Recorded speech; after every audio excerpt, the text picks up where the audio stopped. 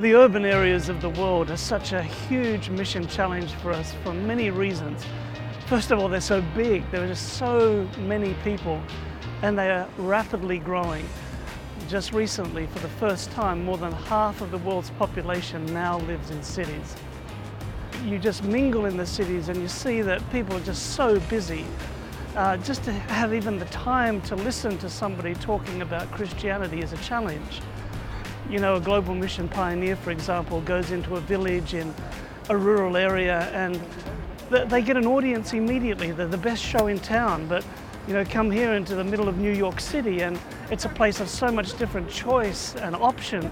People have restaurants and theaters and concert halls and museums and just so busy. And to even physically reach people, to even have access into their apartments is a huge challenge. In the urban areas, people tend to be more postmodern. They are much more open to different viewpoints, but they don't think that any is more important than any other. It's up to each person to make that decision. It's a field of relativism where Christianity is no more important than any other worldview. And people are hardened, they've heard it all before. How do we even begin to make the gospel meaningful to these people? And in these cities we have people who are very rich, increased with goods. They feel as if they have need of nothing. But we also have the desperately poor. And we also have the challenge that it is just so expensive to work in the cities. It would take a huge budget if we were to run a traditional evangelistic series in the heart of New York City. So these are just some of the things that together make the cities such a daunting challenge. But a challenge it is, and it's a challenge that we as a church must focus on.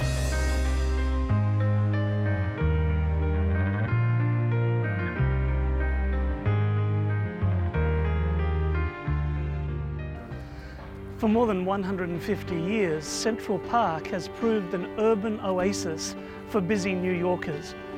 This 850-acre park of woodlands and streams and rivers and lakes and lawns is a place where people can come away for a while, to relax, to enjoy the sun, to go for a walk.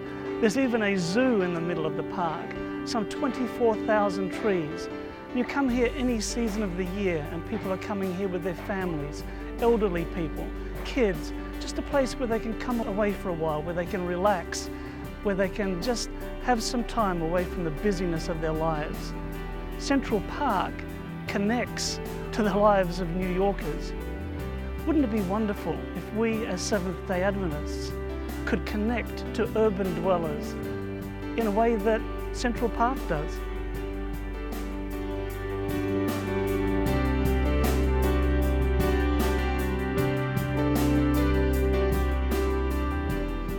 More than 100 years ago, Ellen White had a vision for urban connection points. She called them centers of influence.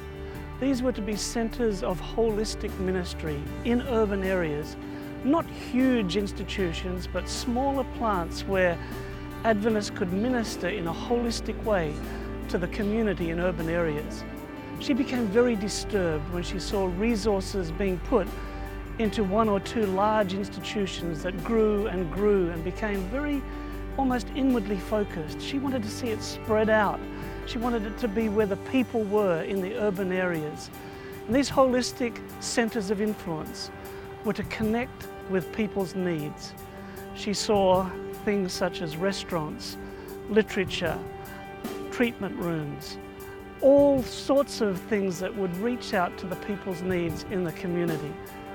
Today, this idea more than 100 years ago has life.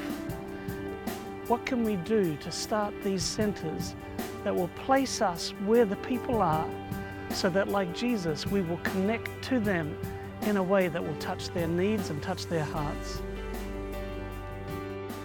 When we look at our mission to the cities, we can talk about different models and methods and approaches, but we must make sure that they are based on Jesus' example. Ellen White summarizes that as Christ's method, and she says that it had 5 important components. First, he mingled. Secondly, he showed sympathy. 3, he ministered to needs. 4, he won confidence. And then, and only then, he bid them follow me. We can't skip any of these steps.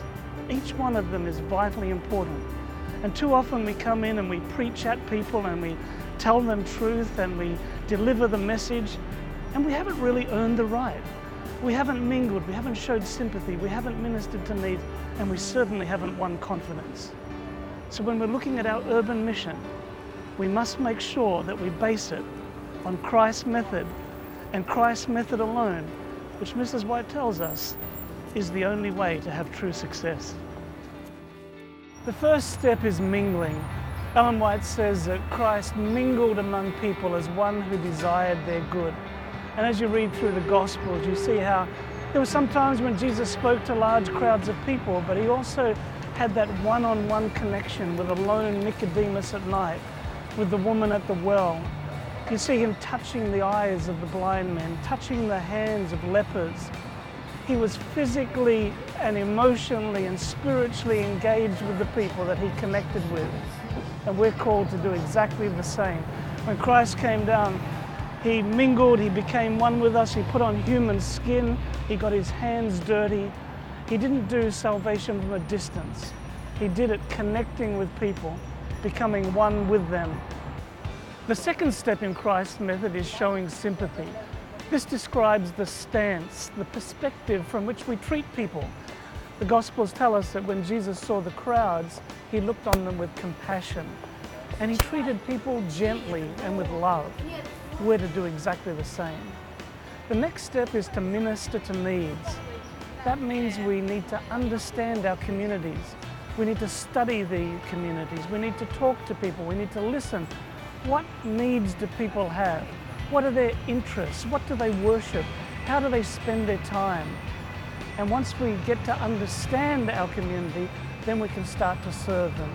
And the centers of influence are holistic service centers where we connect with needs. It may be that people have physical needs.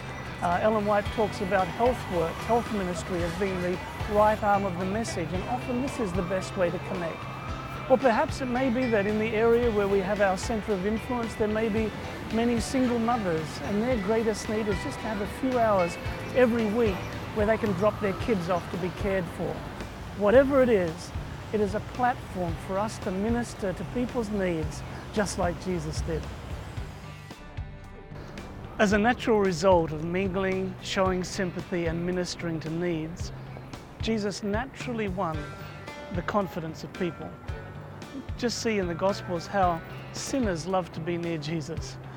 Too often today, those of us who are pretty sure about how people should be living and how they should be acting and behaving, sometimes sinners don't like to hang around us. But Jesus won their confidence. And then as a natural result of that, Jesus could say to them, "Follow me."